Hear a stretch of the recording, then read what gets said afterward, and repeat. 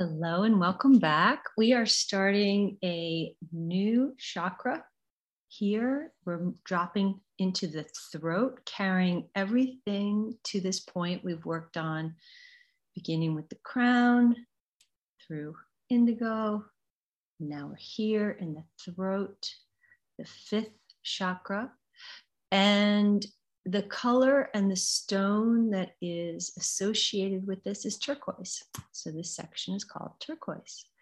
And what we're going to be looking at and what I'm going to be encouraging you to think about is your voice, how you choose to use it, whether it feels small, blocked, constricted in any way, and how you speak your truth, which comes from the clarity of your mind, right? So we've come down through the seventh and the sixth chakra. So we've got like the spirit at our core, and we've got our mind doing all those good choices and discernments between what is real and what is not real for us. And so that is our truth. And now here we are with the means to amplify that through our voice. And so, we love myth, we love fairy tales, and there's no shortage of fairy tales that show what happens to women, girls and women, when our voice gets shut down. And, as I've always said, we're looking at the development of the feminine. So what happens when the voice of the feminine is shut down? And what does it mean to have your voice and the power you stand in? So I've shared an article on how women are and have been silenced. I know this is not news to any of you, but it's always good to just have those reminders.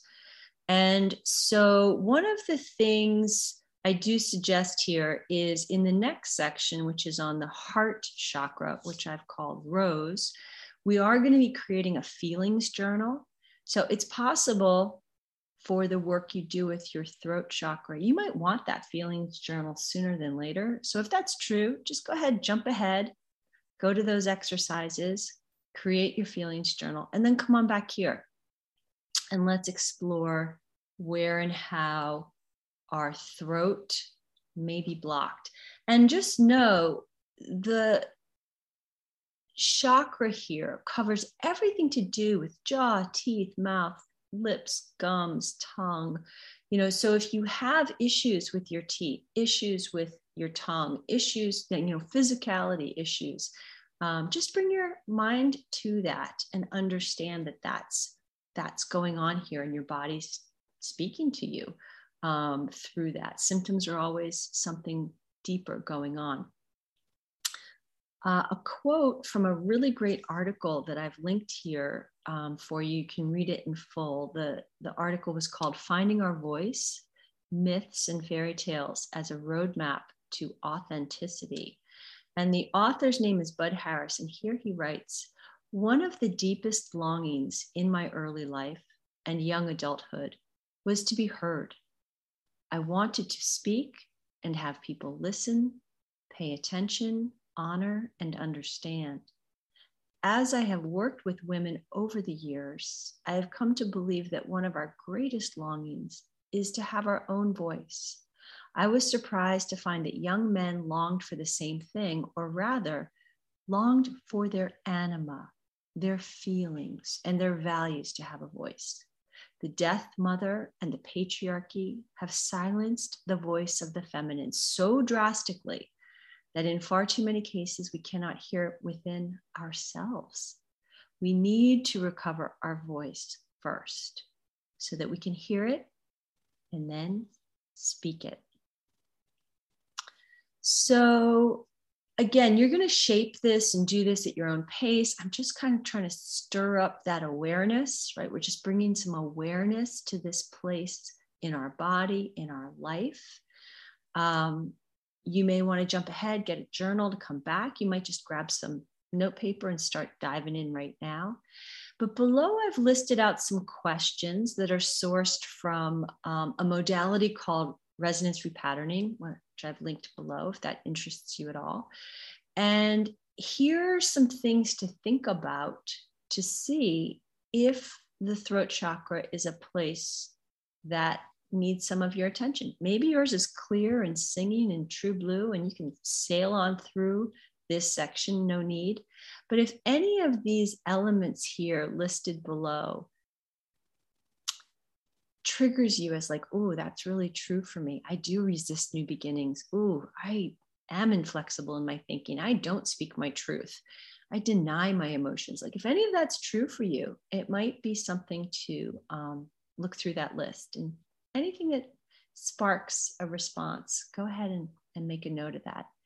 So the 3 fairy tales I have chosen here to illustrate or just to share, to bring, fairy tales. We love fairy tales. That's what this is all about, right? The myth, the stories. We love being in circle together, sharing stories. Let's remember the Little Mermaid.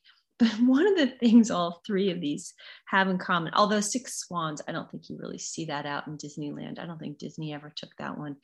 But the Little Mermaid and Pinocchio, they sure Disneyfied. And they took out all of the actual guts of the story. And so I've linked the original tale there for you, which has murder, suicide, sisters who lure and kill. And also Ursula, the villain, actually strongly counsels Ariel against the decision to try and be something she's not, lose her mermaid tail, and the agony that this will cause her to go after this thing that she wants, in which case she has to completely contort and deform herself, which is a whole nother thing to explore, right? Like that's a whole nother thing to look at. Like, what are the things we think we want? They don't match us. And so then we deform ourselves to try and match that thing we want. So that's something to go and look at. But for right now, we're just focusing on voice. And so the payment that Ariel has to make to Ursula is that she has to lose her voice, the most beautiful, or as Ursula says, the sweetest voice of any who dwell here in the depths of the sea. And so there is Ariel without any part of her true self trying to be loved by this prince. And so that's the original story. And that's what I would encourage you to go back and revisit, and completely ignore the Disney, please. In transforming herself into something she's not, Ariel loses her voice. That's just one piece of this story, but the story is rich in many, many layers. And I'd love to see if you want to explore that. The next fairy tale, this one's from the Brothers Grimm. This one, again, as a kid, oh my God, this one's still with me. It's going to be with me forever. You know how you read those things as a kid and they just get really imprinted on you. But the 6 Swans is a story of a girl who loses her voice because of a curse put upon her. And she won't get free until she sews up shirts for each of her brothers who have been changed into swans. So it has this beautiful imagery of the stitching and the making with the hands, but it also has this horror show of how her own father, the weak king, which we've seen again and again before, is under the influence of the murderous stepmother, another archetype we've seen so many times before, who takes every advantage of this girl who can't speak up in her own defense. And again, going back to the last lesson in Indigo of the undefended self, here is a perfect example. She stays true to herself. She is having babies. They're being taken away from her. She keeps stitching. The queen is like about to burn her at the stake. She keeps stitching. She stays in her power and doesn't attempt to defend herself, which would mean she would lose everything. Instead, she gains everything in that last moment. I mean, it's a drama, it's a story. It comes down to the last moment. I think the last brother, his sleeve isn't finished. So I don't think he gets his full wing, doesn't get his full arm back. I think the way the story goes, the way I remember it anyway. But her innocence and her truth and her commitment to her brothers is what holds it all together and transforms. And the fairy tale is actually a very happy ending in there. Although it's, to me, I'm always like, I hope she leaves the king, right? But anyway, having your voice is your freedom, right? You need that freedom. And so, so then I move on to Pinocchio, which you're all familiar with, although I doubt very much, unless you're deep fairy tale people, you've read the original story, which has its elements of more gruesomeness or more hardcore reality.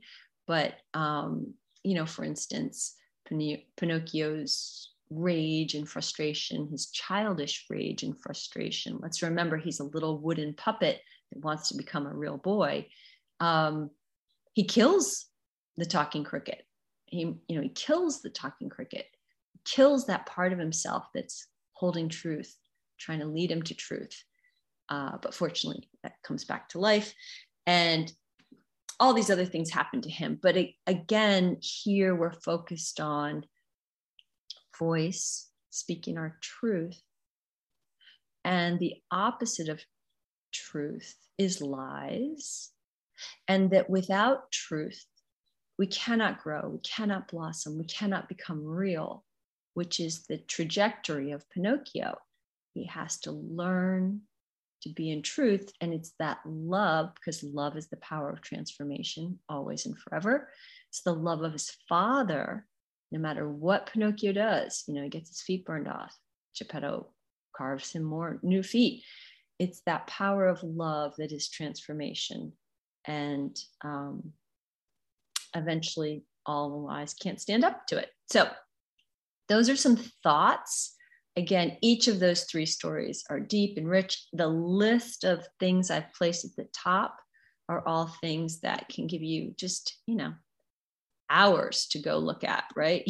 This is a place to really stay and explore, maybe for a day, maybe for a week, maybe for 10 weeks, maybe for 10 months. It all depends where you are in relationship to your voice. Okay, moving on to some exercises to strengthen this fifth chakra.